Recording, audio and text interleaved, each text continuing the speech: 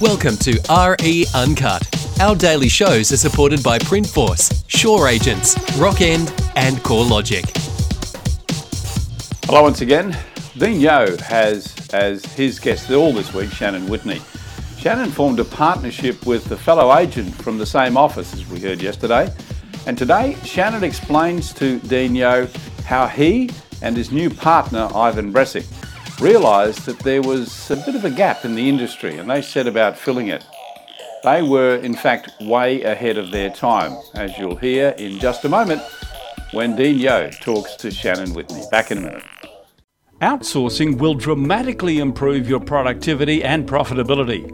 Sure Agents have created a staffing solution to provide great staff who can perform duties in property management, sales, marketing and administration, and at a fraction of the cost, giving you and the team more time to spend on the dollar productive tasks. With rising costs and slowing revenue, the focus must be on value for money.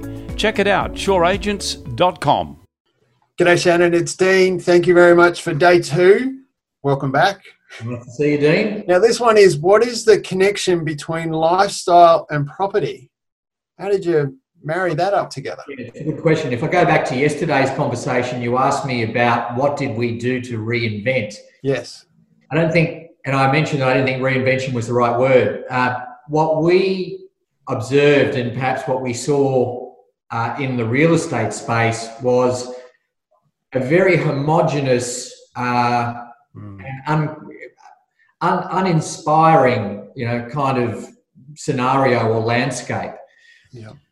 For me, what I was observing was that real estate as a service and real estate as a business and a brand would ignore any type of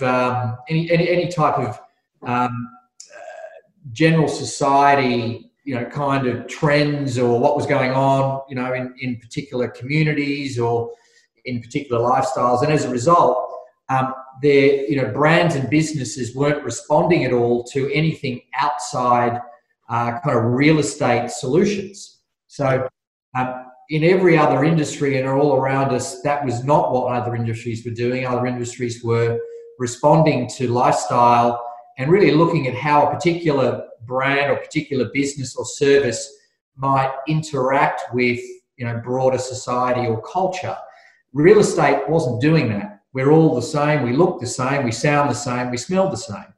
So I think what we did was we took our community, we took our lifestyle, which is inner city Sydney, and we asked the question, what can we do as a business and a brand to connect with that better and in a more aligned way than what we were doing now? So a whole lot of things come out, in terms of that. How do you communicate to people? What's your tone of voice? What's the experience they have in a visual sense? How do they experience you digitally? What's the human experience? And if you start to ask all those questions, you start to kind of really sort of ask, really as real estate agents and real estate businesses, do we do that well? And I guess from our point of view, we didn't think we did. So as a business, we started to not just consider that as a concept, but we broke down the channels, we broke down the ways that we can connect with our customer, and we really started to redo and reshape what all those look like. So we're known as, in the real estate space, as being somewhat creative. And perhaps being a little bit different, a little bit more visually sensitive. Actually not sure whether that's the case. I think what we are, we're a little more aware of how we interact with our customer. And I think that we're probably the first business to really kind of unravel that and break that down and look at the different ways that we should do that as opposed to simply doing it because our real estate peers do it. What do you mean by you're aware? Like, as in become more sensitive to them, or what? Or asking them questions, or what do they actually want? Or I think what we do is that mostly from a service delivery perspective and also from a brand positioning perspective, we tend to do it the way that we want them to receive it, not necessarily how they want to receive it. And I think what we tend to do, if you look today at our content strategy from agents, it's purely around what house I've listed and what house I've sold.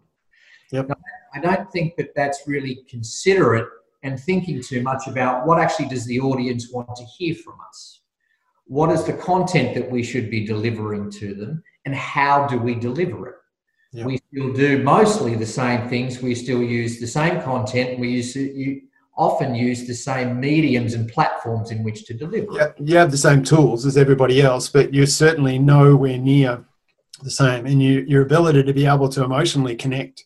I know as a potential buyer or a potential landlord that I love looking at the stuff that you do. I love the email newsletter. I love that side of it, and I just think that emotional connection and the detail that you do in the photos that you take, right?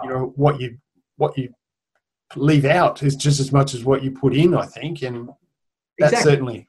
Exactly. And I think what we did, in that regard, what we did very well is, as a real estate agent, we would, in that transition from print to digital, the digital space, what was I guess what a lot of people hadn't realized is that we were now all featured on the same platform, and we're all featured in the same template, and we're all featured in the same way. There was no level of differentiation whatsoever. Yep. Question was that the real estate industry would simply say, this is how we want to communicate to you. This is how we do communicate to you. And because my colleague does it that way, I'm going to do it that way. The reality was that wasn't effective and good quality visual delivery.